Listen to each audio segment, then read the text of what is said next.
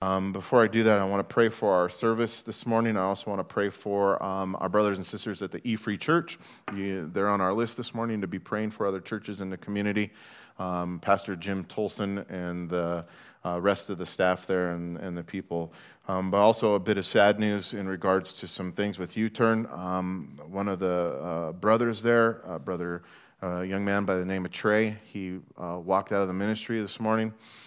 And we want to pray for him and lift him up. He's, for some reason, he's not ready to get things right, and it's sad. It breaks my heart to hear about that. Todd shared with me about that this morning, and I pray that wherever he goes, we know that God would be with him, but that he would be listening to the Lord and the Holy Spirit. And perhaps maybe he would come back, or he would end up in a place where there are other Christians who love him and care about him. So let's pray for our time this morning. Let's pray for Trey and for the E-Free Church. Will you bow your heads?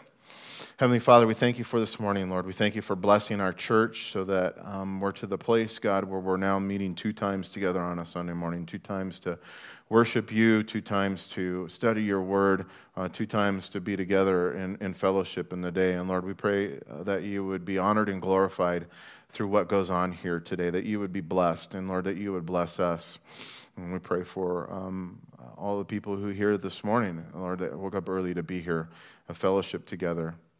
I thank you for them, and Lord, for those who are coming to the 10:30 service, we pray, God, that you would make a clear path for them to get here, and that they would be excited and encouraged also to come in fellowship with us.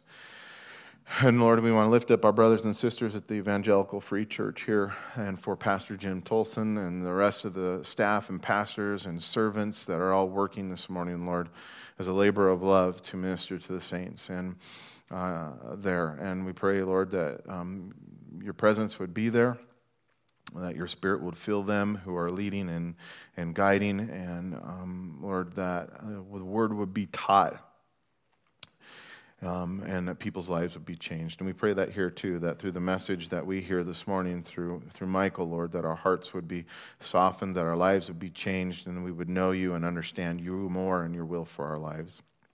And lastly, Lord, we pray for Trey, wherever he's at and whatever he's setting his feet to, God, we pray you would be speaking to his heart, and he would hear you, Lord, that you would redirect his path, perhaps to come back and to know that he's welcome and he's loved, and that but there's a way of going about things, and Lord, he's been trying to do it his way for just like the rest of us for so long. I pray, Lord, that he would stop doing it his way, that he would trust in you, or that you would convict him, and that you would surround him, Lord, with other people who love you, who would love him.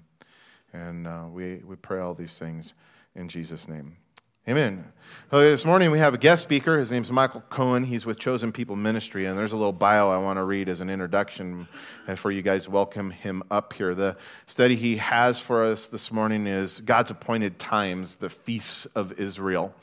And Michael's a native of the San Fernando Valley in California. We won't hold that against him. He was raised in a conservative Jewish home, and he attended Hebrew school as a boy. And after his bar mitzvah, he went on to excel as a student of history. However, during his later teens and early 20s, he banished all thoughts of God and began a life that included many self-destructive behaviors. And for a number of years, Michael occasionally returned to his Jewish roots, but he couldn't find no comfort and no guidance there in Judaism. And after his graduation from college, Michael went on to work for a car rental company, but there, through a series of unlikely circumstances, perhaps God ordained, he met a young Jewish believer named Lisa. And by the way, his testimony is on Chosen People's Ministry. It's a little video clip. It's really good. I enjoyed it a lot. You know what? Thank God for sending women who love us into our lives. Amen. I wish your wife could have been here with us, but yeah. And so she was a believer, Jewish believer, a Messianic Jewish believer, and he was curious about her faith. And after reading a copy of the New Testament that she gave him, he accepted the Lord. Since then, Michael has served as a deacon, elder, and teacher in a Messianic congregation. He later married Lisa, good move, who also served in the ministry to Jewish people, and they are presently raising support for their ministry. And Michael completed his Master's of Arts in Intellectual Studies with a Jewish emphasis, and currently Michael and Lisa are in Los Angeles area serving as missionaries with Chosen People Ministries, and they are building the children's ministry program or the children's program at their local Messianic congregation. I'm not going to try to pronounce that. It's in Hebrew. Maybe you can tell us a little bit about it. But in that, they're also discipling both Jewish seekers into the faith as well as Jewish believers and communicating the gospel message to the interfaith community through specific and sensitive outreaches. So, will you welcome with me Michael Cohen?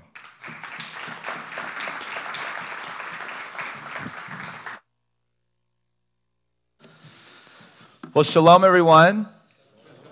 Okay, you're working on your Hebrew. That's okay.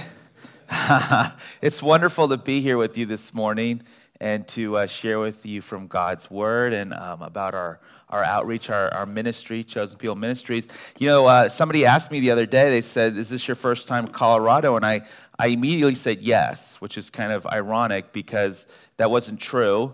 And then I stopped myself. You know, I confessed immediately.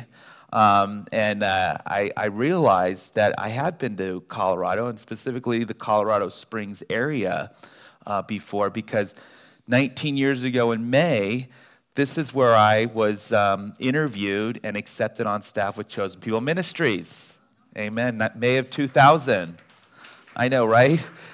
That's kind of a funny thing to forget. So I've been on staff with Chosen People Ministries. It's really for 19 years, since May of 2000. And it's been a really amazing time. When I first came on staff, I had been a believer for about 7 years. And, you know, my testimony is, you know, it's kind of funny that the pastor, he stole my joke, because I find myself in a lot of places. Being from Los Angeles, I was born and raised in the San Fernando Valley. And being from Los Angeles, whenever I go, I venture outside of Southern California, I get a lot of weird looks, even in California. And so I went to UC Davis, which is a school in Northern California near Sacramento. I'll never forget, you know, what are the two main questions that people ask you when you start school? You know, you're walking around, you're a freshman, you're nervous. And of course, the first question people ask me is what my major was.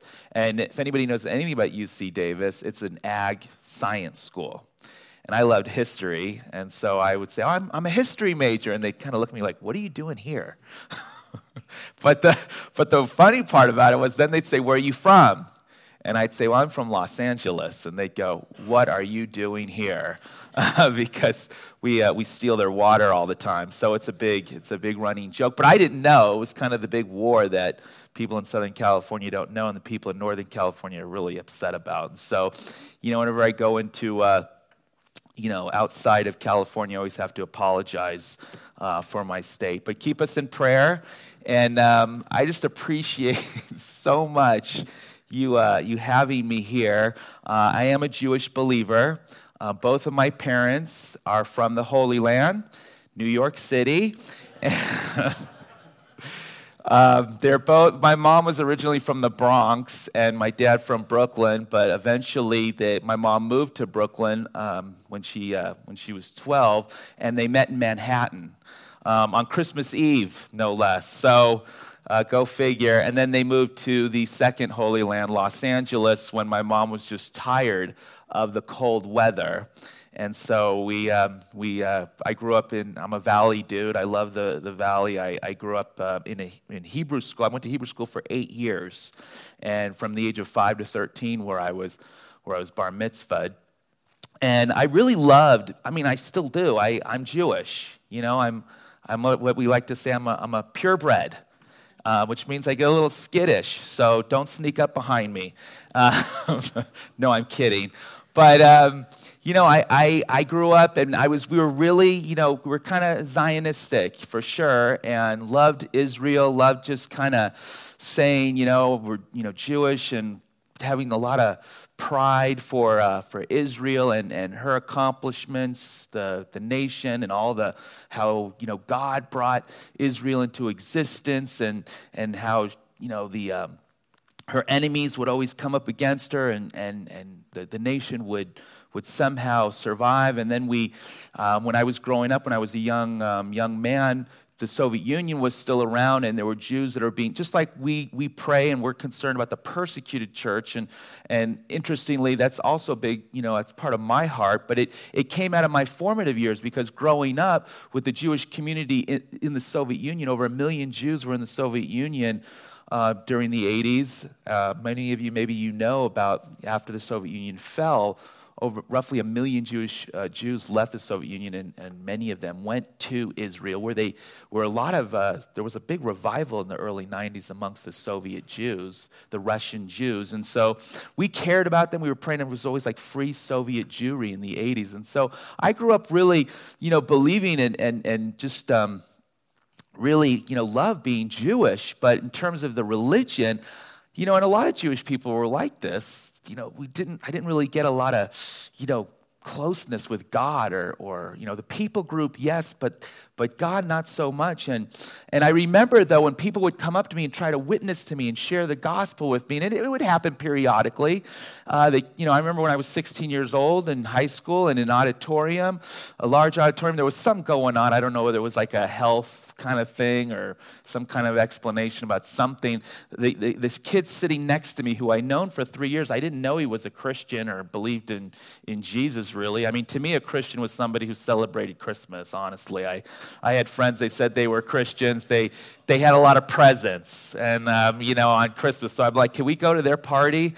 I remember once I told them, Jews, we celebrate Hanukkah, and you get 8 small presents. And finally, I don't know if any of you have seen the Goldbergs, but if you have, they have an episode on Hanukkah, and that was my house. You get socks one night, a plastic Nerf ball or something like that. And I said, well, can we just have one big present like they do on Christmas, like that? And so we finally said, okay, we'll do that too. But so that's what I thought what a Christian was growing up.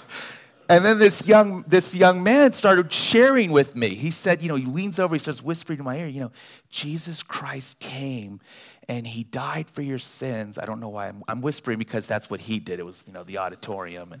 And he died for your sins, and he rose from the dead, and you need to believe in him. And if you don't, you're going to go to hell.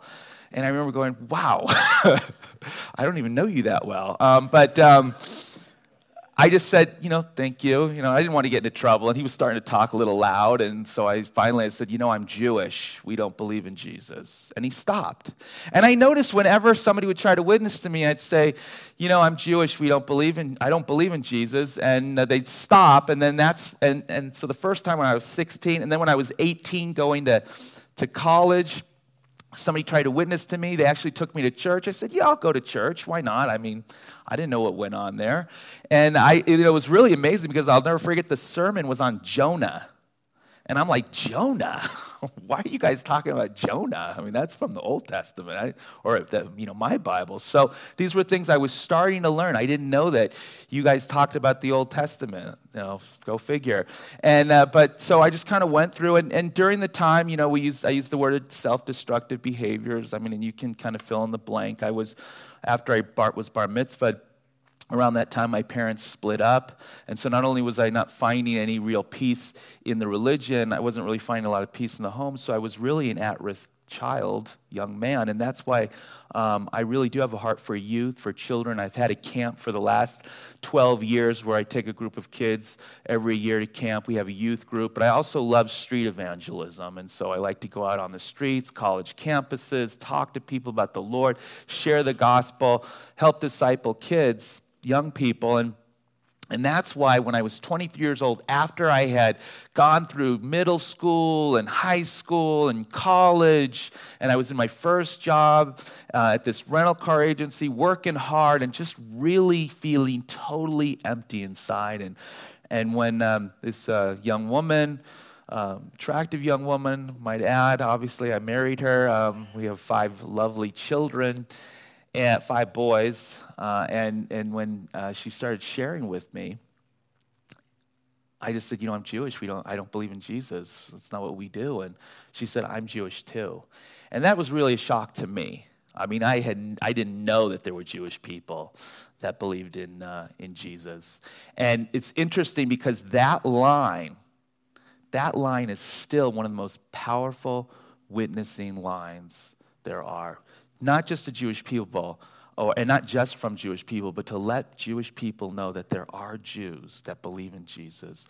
I was at a conference with Joel Rosenberg. He partners with our ministry, Chosen People Ministries. And incidentally, Chosen People Ministries is an international ministry. Our corporate headquarters is in New York City, but we're in 16 countries all over the planet. Obviously, we're in Los Angeles, but we're also in Israel, Jerusalem, Tel Aviv, France, Germany, everywhere where there's a sizable Jewish population. And Joel talks about how he gets to stand before heads of state. I mean, he was before one of the head Muslim in Morocco, and that was his line to this non-Jewish person. He said, I'm Jewish, and I believe in Jesus. And that caught his attention, and he got to share the gospel with one of the head clerics in Islam in Morocco. And he was just in the Oval Office recently. And he just said, he just all of a sudden got to say, somehow it came out, I'm Jewish and I believe in Jesus. And it was like, the president was like, what? So it's somehow it grabs people's attention, and it grabbed my attention. And it got me to pursue the Hebrew Bible in a way I had never pursued. My Bible, not the New Testament, because the New Testament was still like, it's kind of a forbidden book for Jewish people. Not like in writing, but, stay away from it, kind of a thing. And so nobody told me don't read it, because I wasn't part of an Orthodox community. The Hebrew school that I went to was a conservative community, which is kind of, even ironically, kind of Judaism gets a little confusing. Conservative is moderate. Orthodox is conservative in political parlance, is really, strict, and Reform is liberal. So there you go. So I went to a conservative or moderate synagogue, not because we were conservative, but just because it was the closest to my house, and I rode my bike there many times. And so that's where I went. And, I just remember we didn't really investigate the Hebrew Scriptures, and so I started investigating the Hebrew Bible. And part of what we're going to talk about in just a couple moments is from the Hebrew Scriptures, from the Torah, from the book of Leviticus, really the middle of the Torah almost, Leviticus chapter 23. And so I just started exploring it. I saw messianic prophecy. I saw how it really detailed the life and ministry of the Messiah of Israel, who, of course, we believe to be Jesus of Nazareth, Yeshua, which is the Hebrew word for salvation. There's a lot of cool verses. Isaiah 49, verse 7 says that God is going to take his salvation, his Yeshua, his Jesus, to the ends of the earth. And I hate to criticize you. I don't mean to. I say this when I'm in Los Angeles too. But even though we feel like the center of the earth, we're really, in Jerusalem parlance, we're the ends of the earth. And so we are a physical fulfillment of prophecy. People say, I want evidence. You got it right here. People who are not Jewish, believing in the Jewish Messiah 2,000 years later, thousands, I think this is probably about 8,000 miles from Jerusalem, 6 to 8,000 miles. I mean, we're the ends of the earth. This is evidence. This is proof. How much more do you need? And lives are being changed. And my life was changed because as I saw the Messiah in the Old Testament, and then I kind of flipped over to that other side, and I started reading from Matthew, Mark, Luke, John, and Paul, and I realized these guys are not Catholics or Calvary Chapelites or Baptists. They're Jews, with the exception of Luke. But I have a hard time believing the only doctor in Scripture is not Jewish. But anyway, that's just my own thing. And so it was such a profound witness to me. And of course, the teaching. I mean, Jesus, Jewish, had a Jewish mother like me, celebrated the feasts that we're going to talk about, like I said, in just a moment. And he lived in Israel. Judea, Samaria, Galilee, visited the temple. It resonated with me in such a strong way. And so I gave my faith to the Messiah, to Jesus, back in 93. And so it's been 25 years, 26 years, almost 20 years with Chosen People Ministries, 15 years or so as the LA branch leader. And it's just been a really amazing time. And as I said, I married Lisa. We have 5 boys. And if you'd like to learn a little bit more about our ministry or about what's going on in Los Angeles, some of you may have received this slip. You can go ahead and fill it out with your name, address, email, phone number. As much information as you like. If you just want to put your email and phone number or email, that's fine. You can go ahead and do that. I have a book table in the foyer, in the lobby, and you can go ahead and drop that slip on there. And on the slip, there is opportunities. If you want to just be on our prayer letter, that's fine, and newsletter. If you want to support us annually, if you want to support us monthly, however you want to do that as a love offering, as part of your tithe offering. We, of course, want you to give to your local and the ministries you have. But if God is blessing you, if he's encouraging you to support our outreaches around the world and in Los Angeles, you can go ahead and do that however you feel led. Also on the table, there's literature for you. I just have a couple. This is Israel's Holy Days and Types and Prophecies. And so this will also talk about what I'm going to be sharing about this morning. And really, what's powerful about this book and about the message is each of the 7 feasts in Leviticus 23 detail the life or the ministry of the Messiah of Israel, Jesus of Nazareth, God the Son, second person of the triune God. It just kind of details his ministry to us and to the world. And so that's what this book also highlights, and that's what we're going to be highlighting this morning. Also, the gospel and the Passover. The Passover is like the Babe Ruth of the feasts, okay? It's like the big one. And so it's the one where it kind of, the foundational feast. And so the gospel and the Passover, it's a new book that's also out there. Both books are $10. There's other books as well if you're interested. You can also get them online if you like, or you can just, take a look and walk on by, see what you think. I kind of try to bring literature that you wouldn't normally see in your local bookstore or your local, I guess bookstores probably don't really exist too much anymore, but as you're browsing Amazon or walking through the airport. So with that, let's pray and ask God to bless our time together as we look at Leviticus chapter 23. Abba, Father, we thank you so much for your word. Thank you, Lord, that your word is good, your word is true. Your word is life. And so, Lord, we just pray that you would bless our time together and that you would just encourage us, strengthen us. And I pray, Lord God, that as we look at your word this morning, that we wouldn't just be hearers only, but that we would be doers as well. And so, Lord, I pray that you would just be speaking to our hearts what you want us to apply. And, Lord, I also pray for the nations. I pray, Lord, for every tribe, every tongue. I pray, Lord God, for every people group, for the missionaries that go out to minister to them. And also, Lord, I pray for the persecuted church. I pray, Lord, for those that are being harmed, hurt, and wounded and even killed for their faith. I pray you'd strengthen their testimony and that many would come to faith through them. And I pray their persecutors would repent. Lord, I also pray for our nation. I pray, Lord, that you would bring our nation together, that there would be healing through repentance and through the turning to you. I pray, Lord, for the churches that are meeting this morning all over the world. And Father, of course, we pray for the peace of Jerusalem. We pray for the Jewish people. We pray that they would come to know their Messiah. In Yeshua, Jesus' name, amen. Amen. Well, let's look at, if you will, let's turn to Leviticus chapter 23. Leviticus chapter 23 is really in many respects like God's calendar. And I'm going to ask if we could go ahead and just kind of skip to slide 5. We'll start there. The feasts of Leviticus chapter 23 are really like the previous slide. Yes. So I'm just going to give you a little context.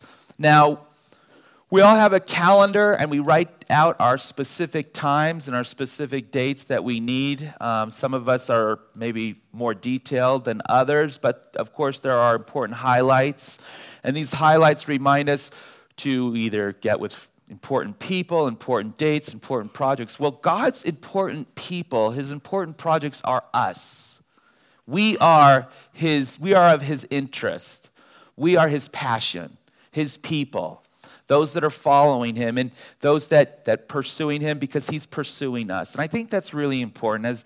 As we talk this morning and as it's my heart to encourage you, I want you to know that really God loves you. He loves us, the God of Israel, his son, the Holy Spirit. He wants to be engaged with us in a personal relationship, and that through Yeshua we can know him intimately. And really these feasts are a picture of that intimacy that God desires to have with us. And there are 7. Now these feasts they're corporate feasts, which means desiring to have with us on a corporate level, not just an individual level. Our faith isn't just individualistic, it's corporate. And that's why we get together. You know, the book of Hebrews says, don't forsake the gathering. That's why we're here weekly, which is we're here weekly, sort of as a picture of the weekly feast, the Shabbat, which I'm going to read about in just a moment. And so this is the 7 feasts. Now these feasts, which are detailed, they're biblical holy days or holidays, and they really follow the Israelite harvest. And so Passover, you see, which is the beginning of the spring feast, that's also the beginning of the Israelite harvest, the grain harvest. And then over here, Tabernacles, that's the end of the Israelite harvest, or just about the end of the Israelite harvest. And that's the multi-cropped harvest. And so you have 3 spring feasts. The first 3 are clumped together. Then you have that feast Pentecost or Shavuot, which is 50 days after. So you see the 3 are clumped together in the beginning of the harvest. Then Shavuot, which is the end of the grain or wheat harvest and the beginning of the multi-cropped harvest. Then you have this summer, this period of reaping that harvest. And then with the fall feasts, the fall holy days, you have these fall holy days clumped together at the end. And so these are you can almost see it, even though there's 7, there's sort of 3 clumps of important times. And those 3 clumps are they're pilgrimage holy days. So Passover, Pentecost or Shavuot, and then Tabernacles, those are pilgrimage holy days in which Israelites would supposed to go or send representatives to Jerusalem to bring in their gathering, their harvest, and to worship God. But these are 7 feasts that are to remind us to turn to God, to worship him, and he wants to speak to the people. In Leviticus chapter 23, starting with verse 1, it says, the Lord spoke to Moses, saying, speak to the people of Israel and say to them. Notice, whenever in Scripture, the prophet, through the Holy Spirit, and wants to get something across, he repeats himself. And so the Lord spoke to Moses, saying, speak to the people of Israel, say to them. So it's very powerful in its repetition. These are the feasts of the Lord that you shall proclaim as holy convocations. They are appointed feasts, or moadim. Now the first feast is not represented on there. This is the weekly feast called Shabbat. And this is a weekly corporate gathering in which God wants his people to come to him and worship him. 6 days shall work be done, but on the 7th day is a Shabbat of solemn rest, a holy convocation. You shall not do any work. It is the Sabbath to the Lord in all your dwelling places. And so there's this weekly feast, as I just talked about. And that's really, in a sense, what we're doing here. Every week we get together, holy convocation. We're worshiping God. We're hearing from his word. We're seeking to apply it. And we're also fellowshipping one to another. We're developing relationships that are eternal relationships. But now let's look at verse 4, which is the Passover, the first feast, and really, in a sense, the granddaddy of them all. The foundational feast. These are the appointed feasts of the Lord, the holy convocations which you shall proclaim at the time appointed for them. In the first month, on the 14th day of the month at twilight, is the Lord's Passover. The Lord's Passover. And so Passover, go to the next slide here. Passover is really an important historical event in Israel. It was a one-time event in which God freed the Israelites from slavery. And so this is the feast of deliverance, of redemption. There's just so much going on. It's the feast of blood, in which the blood is applied to the doorpost and the lintel, so that when the destroyer went through Egypt on that night, he saw the blood and passed over. And so Israel was slaves in Egypt without hope. And then God, by his grace, by his promise, fulfillment to the patriarchs, he, through Moses, sent the deliverer to instruct the Israelites to slay the Passover lamb, apply its blood to the doorpost. This was the 10th sign and wonder, the 10th plague, in which God used to free the Israelites. And this plague in particular was the slaying of the firstborn, and whoever had the blood on the doorpost, the destroyer would pass over, and then Israel would be free. And so he redeemed them, in a sense, by the blood of the Lamb. And so this feast, the Feast of Redemption, the Feast of taking Israel out of slavery in Egypt, is a picture for you and me. So it's foundational. And all these feasts, as I said a moment ago, these feasts are pictures for us. They're really pictures of the ministry of Messiah to you and to me. And so as we look at these feasts for Israel, we're seeing that they really also are representative of Yeshua, Jesus' ministry to us. And this first one is the ministry of deliverance, of redemption, of salvation. And so just as God freed the Israelites from slavery in Egypt, you and I have been freed from slavery to sin and death through the blood of the Lamb. Remember what John says in John chapter 1, verse 29. He says, "Behold, the Lamb of God who takes away the sins of the world." And so just as a pure, spotless lamb, perfect. And actually, interestingly enough, that lamb, before it was slayed, it wasn't just taken and slain. It was taken, it dwelt in the household for about 3.5 days, from the 10th to the 14th. But if you do the kind of calculations, it's about 3.5 days to make sure it was perfect. And in the same way, Yeshua, Jesus, had a 3.5-year ministry to reveal himself as the Messiah. And then in the prime of its life, it was cut off from the land of the living. And its blood is a type of sin offering. And its meat was burned completely, which is a type of worship offering. And then also eaten, it was eaten first as a peace offering, burned as a worship offering, and then eaten with grain, which is symbolic of the gift or grain offering. And so this particular sacrifice really is representative of all the great sacrifices, the main sacrifices in the book of Leviticus, chapters 1 through 7. And so there's a lot going on here, and we see that that is symbolic of what Jesus does for us, because through him we can worship God, our sins are forgiven, we have peace, and also as Yeshua cleans us up, we become his gift back to God, to serve God, the living God. And so, again, foundational, important, and we really can't understand the other feasts without first understanding this one. The next feast really begins the next day. Passover is a one-time event on the twilight of the 14th day of the first month, and that's also another important point, that really Passover is the biblical New Year. In Jewish tradition, Rosh Hashanah, or the Feast of Trumpets, is the New Year. That's a tradition. It's cultural. But this is the biblical New Year. So Passover marks the biblical New Year. And it's at twilight on the 14th. It was a one-time event, but every year it's memorialized. Now, on the 15th, the very next day, we have the Feast of Unleavened Bread. Let's see, verse 6. And on the 15th day of the same month is the Feast of Matzah, or unleavened bread. So I don't know, has anybody ever heard the word matzah? All right, good. So you know how delicious matzah is. Matzah, now it's eaten for 7 days.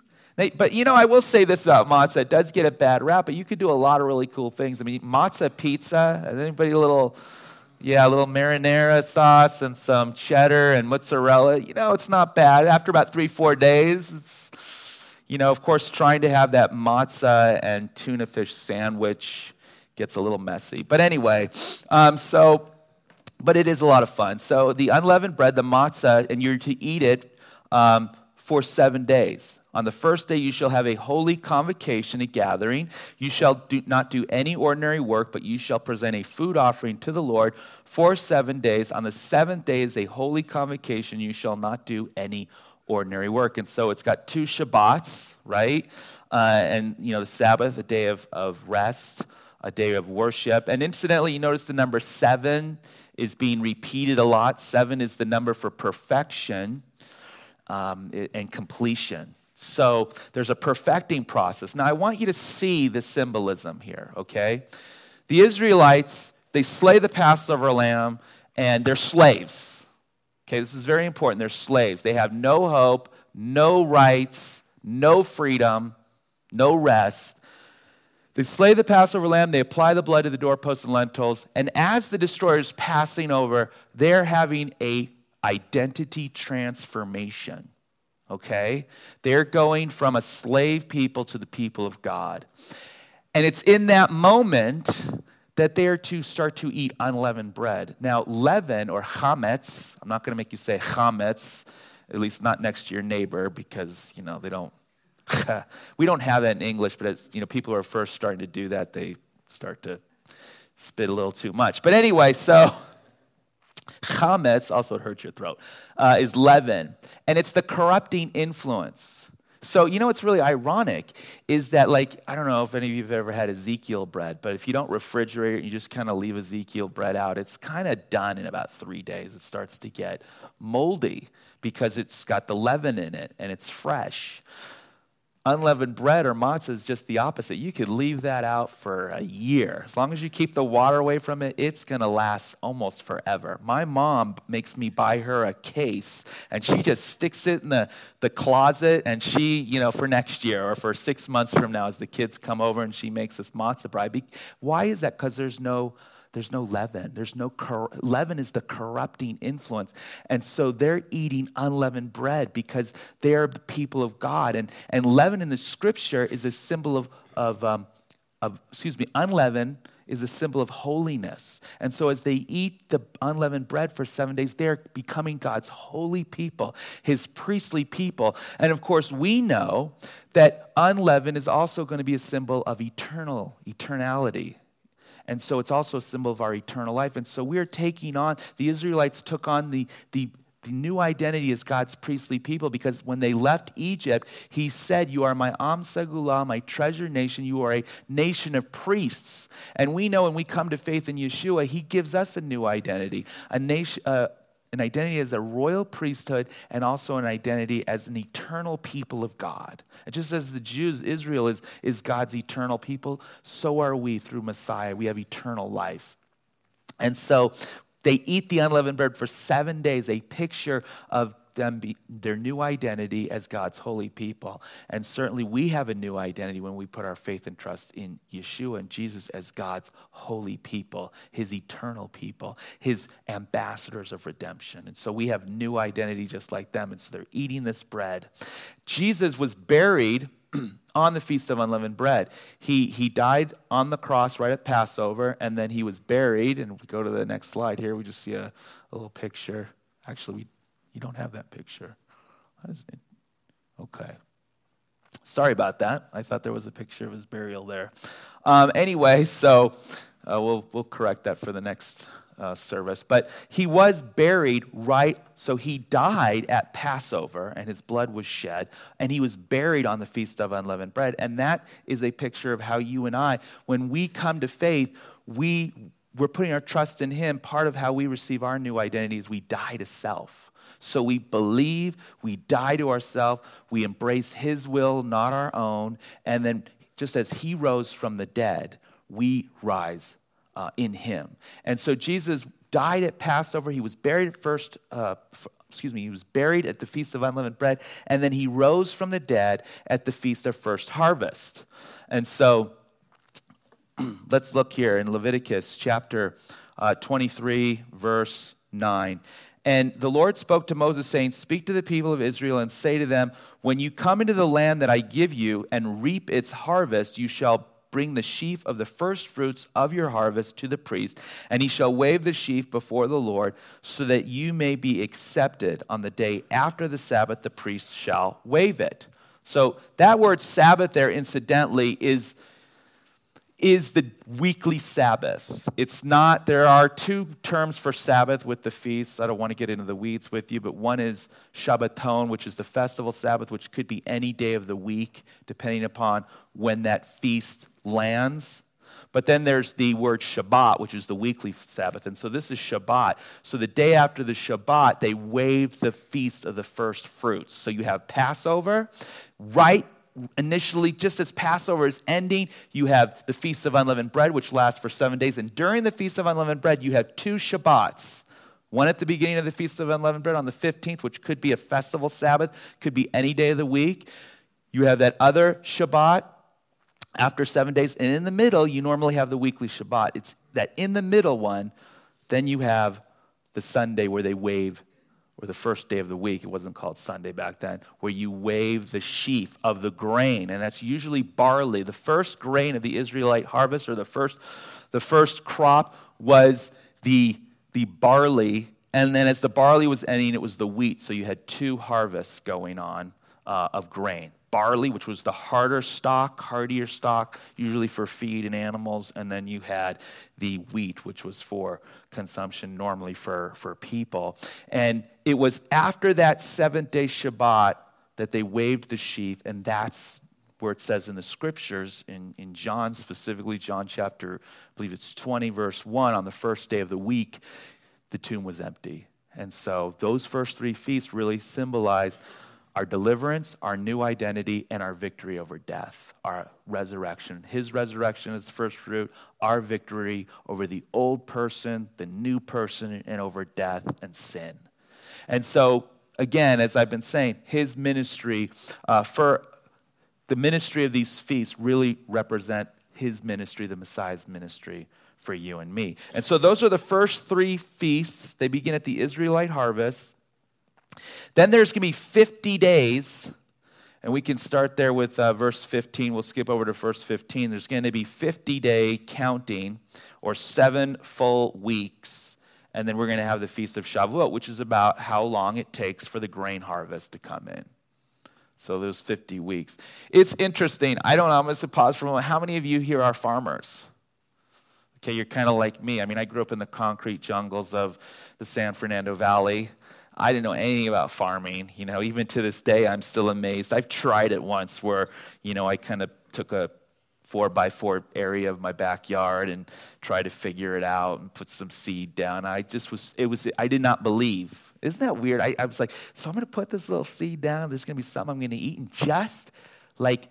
And on the pack, it would say 45 days, 60 days, water, this and that. I'm like, in just 50 days, roughly 2 months, there's going to be something I can eat. And I was really excited about it. And I definitely saw something coming up, but the rats and the raccoons and the possums and the squirrels, they got to it before I did. But it's true. I mean, this is God, uses these symbolisms for us. And this is really a powerful picture. It's also, I think, a picture of discipleship too. Because in these feasts, they're going to wave 2 full breads. And so as these 50 days, the number 50, if you like numbers, like I said, the number 3 is usually the number for God, 7, completion. 50 is kind of a number of, the number 5, some people say, is the number for grace. The number 10 is God's sovereign authority. And so when you're under God's sovereign authority and grace, that's like the kind of the picture of discipling and growing in faith in him. And so you have this number 50, and at the end of the 50, you have these 2 full loaves. So let me read to you from this, and you have the end of this feast, from a drop from grain, the beginning of the sheaf, to these 2 beautiful loaves of bread. Verse 15, you shall count 7 full weeks from the day after the Sabbath, from the day that you brought the sheaf of the wave offering. You shall count 50 days to the day after the 7th Sabbath. Then you shall present a grain offering of new grain to the Lord. You shall bring from the dwelling places 2 loaves of bread to be waved. Right here you can see, made of 2/10 of ephah. They shall be of fine flour, and they shall be baked with leaven as first fruits to the Lord. I want to just pause there and say that, interestingly enough, there's actually 3 names for this one feast. There's Shavuot, which is the common name for Jewish people today. It means literally weeks. And so we have 7 weeks for this harvest, okay? 7 weeks, 49 days plus 1, because it's the day after. You start counting it the next day. So you have the Feast of First Harvest.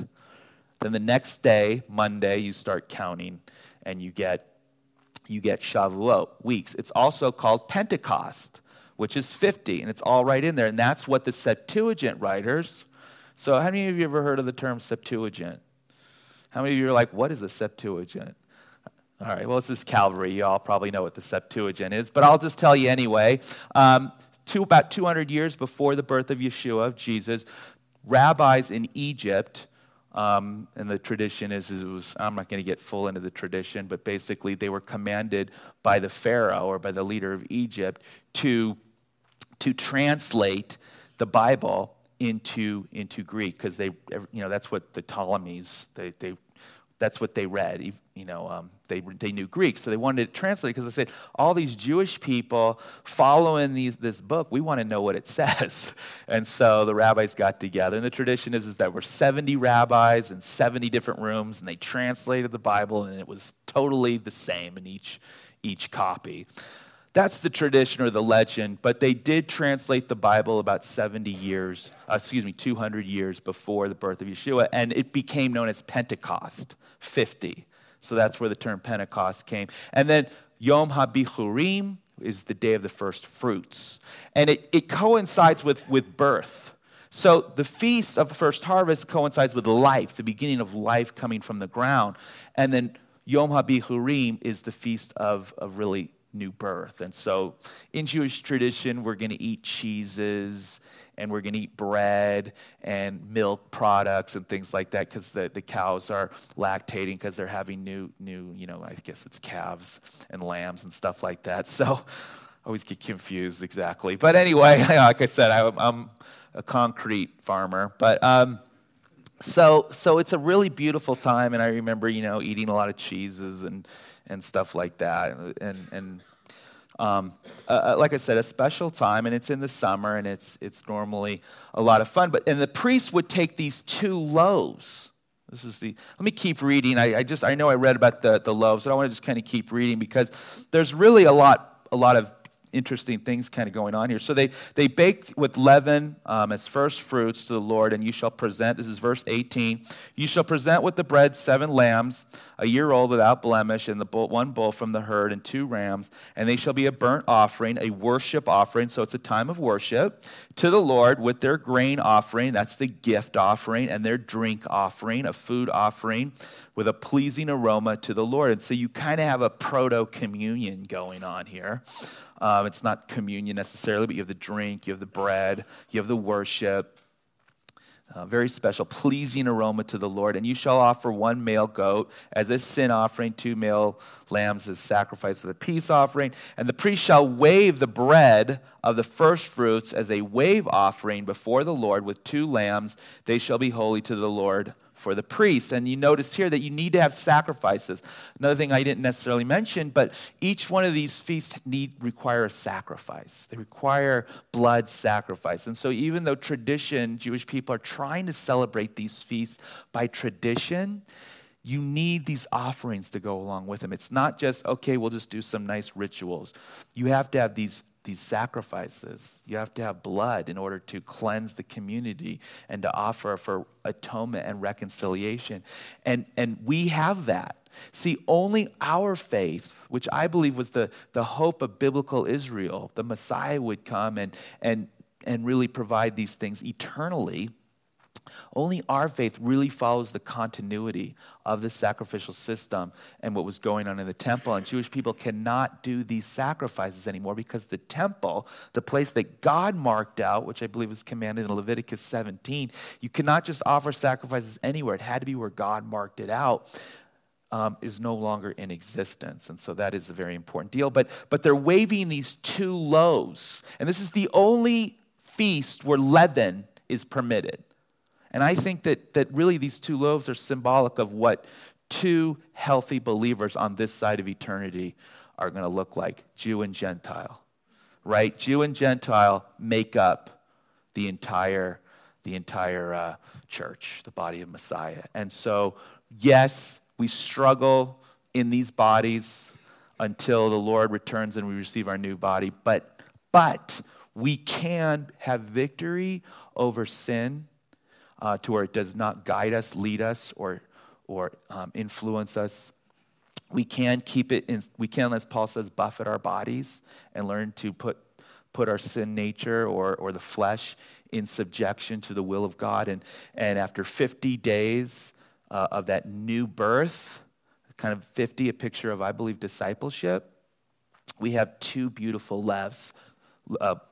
leavened loaves of bread. Leavened because they are on this side of eternity and are subject to mortality, but healthy loaves able to feed the rest of the nations because they're influenced by God. And we are, of course, empowered by the Holy Spirit, which the Holy Spirit is really for the believer. The Holy Spirit comes from Shavuot.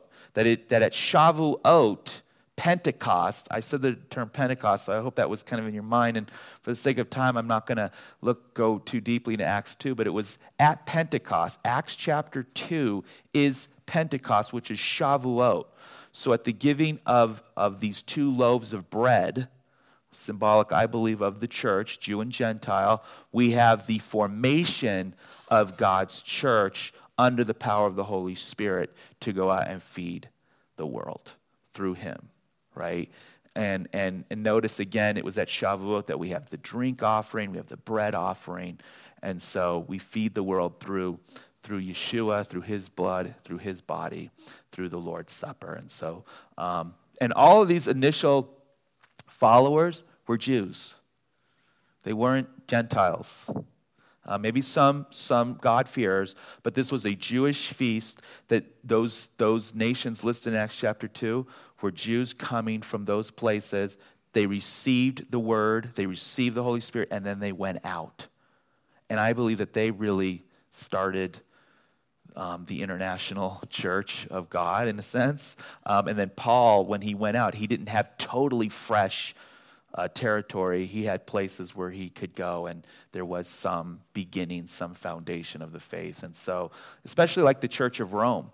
In Acts chapter 2, it says that there were people from Rome who were there who received the word and came to faith. And Paul never planted the Church of Rome. And we're just like who planted the Church of Rome? May have been people from Shavuot, from Pentecost. And so it is really kind of an exciting thing to see the old and the new come together.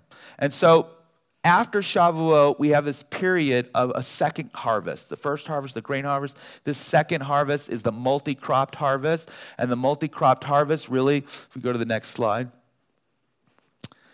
is two things are going on in the multi-cropped harvest. And I think that's where we are today. In Israelite economy, they're bringing in, dates and figs and olives and grapes, all these things, so the wheat's done, and now they're having the dessert harvest, in a sense, the additional accoutrements. Well, what's going on during this season, after the giving of the Holy Spirit, is there's two specific harvests. There is the harvest of the nations and the harvest of the remnant. The remnant of Jewish people, of which I am one of, and the harvest of the nations, because that's what God promised in Isaiah 49, verse 6. He said, "It is too small a thing that I should give my servant just to the remnant of Jacob. I will make him a light to the nations." And so really, in a sense, that's where we are right now. The Holy Spirit has been given, and just as Israel was harvesting in their crops, we are harvesting in the remnant. We're harvesting in the nations.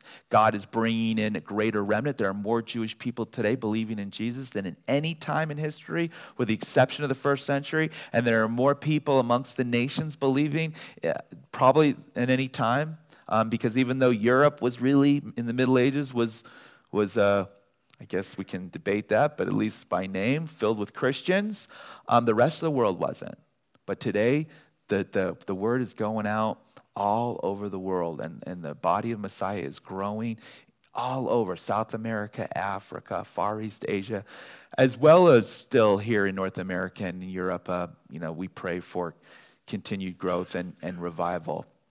And so we have the remnant, we have the nations. Paul says they work hand in hand together. I think the next slide should have the nations. They work hand in hand together. Romans 11:11 says, basically, by Israel, the national Israel's transgression, salvation has come to the nations. Why? To make them jealous. And so as you make them jealous, Israel jealous, Paul says, I magnify my ministry as an apostle to the nations if I make some of them, if I win some of them. The remnant, the Jewish people. And so we have to see this as hand in hand. It's not either or, it's both and. As we continue to revive and encourage, whether it's through prayer, whether it's through giving, whether it's through witnessing to the Jewish people. We also encourage the nations. I can tell you that because my ministry to the Jewish people of Los Angeles, where there's 600,000 Jewish people in a city of 4 million. So as I go out looking for Jewish people to witness to, I witness to the nations. That's also another way to look at it. As Paul went out and started his ministry in synagogues, it branched out into the nations. It goes hand in hand.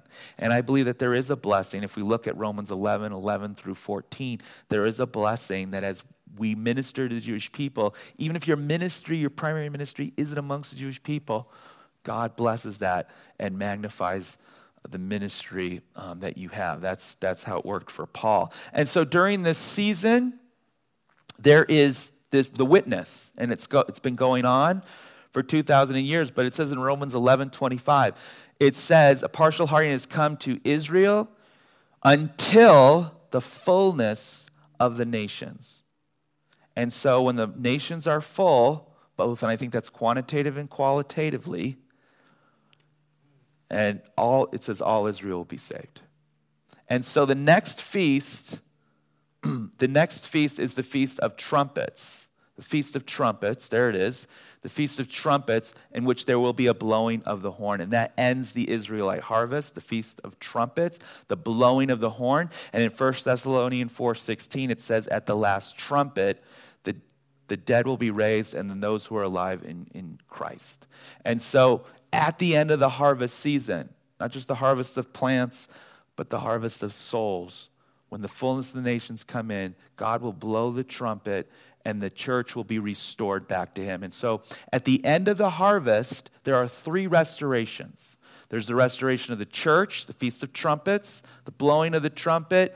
Again, 1 Thessalonians 4:16, the dead rise and those that are alive to be with the Lord. The second is the restoration of Israel at the fullness of the nations. All Israel will be saved, and that is Yom Kippur, the Day of Atonement. And so there is a remnant that is coming to faith, but at the end of the harvest, national Israel. At the end of Israel's harvest, national Israel would come and receive atonement. Let me just read to you a little bit about both of these feasts. Leviticus chapter 23, verse 25. Verse 23 says, and the Lord spoke to Moses, saying, speak to the people of Israel, saying, in the 7th month, on the 1st day of the month, you shall observe a day of solemn rest, a memorial proclaimed with the blast of trumpets. And that was 1 Thessalonians 4:16, the end of the harvest season. And then if you skip down to verse 26, and the Lord spoke to Moses, saying, now on the 10th day of the 7th month, and notice it's the 7th month, the month of completion of the harvest, completion of both the physical harvest and the harvest of souls. We have the blowing of the trumpet. We have the Day of Atonement, a day when national Israel would be reconciled back to God. And so part of my heart, my desire, I'm looking forward to the day when national Israel will be reconciled to God. Just as every year, Israel in unbelief celebrates the Day of Atonement without blood. And the Bible says in Leviticus 17:11, it says, the life of the flesh is in the blood, and I have given it to you upon the altar to make atonement for your souls, for it is only by reason of the blood that one can make atonement for your soul. And so you need blood in order to be reconciled. That's what Yeshua does. He reconciles us to God through his blood. We have victory over sin and death through his resurrection. Jewish people are not experiencing that yet, amen, but they will. They will at Yom Kippur, the Day of Atonement, the day after the trumpet blast. God will reconcile Israel back to him in the 6th feast. And then the final restoration is the restoration of creation, the Feast of Tabernacles. The Feast of Tabernacles, which coincides with the millennial kingdom, the Feast of Tabernacles. Let me just skip down and read from verse 37. These are the appointed feasts of the Lord, which you shall proclaim as times of holy convocation for presenting to the Lord food offerings, burnt offerings, and grain offerings. So food offerings is this communion Burnt offerings is this worship. Grain offerings is the gift. Sacrifices, drink offerings. Pouring out is also a type of sacrificing one's will. Each on its proper day, besides the Lord's Shabbats, and besides your gifts, and besides all your vow offerings, and besides all your free will offerings. So basically saying these feasts are not the be-all, end-all. They're the primary landing points, but there are other times when God wants to have a relationship with us. Verse 39, on the 15th day of the 7th month, when you have gathered all the produce of the land, and you can substitute the word produce for people, in a sense, right? You shall celebrate the feast of the Lord for 7 days, completion. On the first day you shall be a time of solemn rest. On the 8th day shall be solemn rest. You shall take on the first day the fruit of the splendid trees, branches, palm trees, and boughs on leafy trees and willows of the brook, and you shall rejoice before the Lord your God 7 days. And I really believe that taking those branches is a sign of restoration of creation. So we have the restoration of the church, the restoration of national Israel, and then finally the restoration of creation, a time of rejoicing, of waving the branches, symbolic, the trees, symbolic of this life and this creation of plants and the planet. And then we have God's millennial kingdom in which he comes and he reigns. And I think that's symbolic of the picture as we just read on. You shall celebrate as a feast to the Lord for 7 days. It is a statute forever. Throughout your generations, you shall celebrate it in the 7th month. You shall dwell in booths for 7 days. All native Israelites shall dwell in booths, that your generations may know that I made the people of Israel dwell in booths when I brought them out of the land of Egypt. I am the Lord your God. And I think that picture of dwelling in booths is kind of this picture of now we're going back to the time when God dwelt with his people and they saw the cloud by day and the fire by night. There's a future time when we will dwell with God in booths, and whether that's the structure or our new bodies, where we will dwell with God in his kingdom and we will see him as he really is, and we will be his people and he will be our God, and we'll be able to worship him in spirit, truth, and in sight. And it will be a blessed time. And so these are the feasts of Israel, and these are the feasts for you and me. The feast of deliverance, the feast of new identity, the feast of power, of resurrection and victory, the feast of empowerment, Holy Spirit, the feast of restoration, the restoration of the church, of national Israel, and creation. And those 3 fall feasts really are our hope, the blessed hope, when we know that based on what he did with these 4 feasts, God will fulfill his promises. But until then, we have work to do, right? The harvest. And so I want to just, as I close, I pray God bless you as you work in your harvest field. And as you do so, to remember Israel, remember to pray for their peace, and remember Chosen People Ministries in Los Angeles. And if you did fill out one of those cards, or you are interested in talking more during the break, I will be out by the literature table. Let me pray for you. This is the benediction that Aaron would pray for the Israelites from Numbers chapter 6, verse 24 to 26. Yivrechecha Adonai v'yishmarecha. Ya'er Adonai panav alecha v'yichunecha. Yisa Adonai panav alecha v'yasem lecha shalom. May the Lord bless you and keep you. May the Lord lift his face upon you and be gracious unto you. May the Lord lift his countenance upon you and give you shalom, give you peace, and may you go forth with joy in the name of our glorious Lord and Savior, our Messiah, Jesus, Yeshua. Amen. God bless you and thank you. Shalom. Thank you.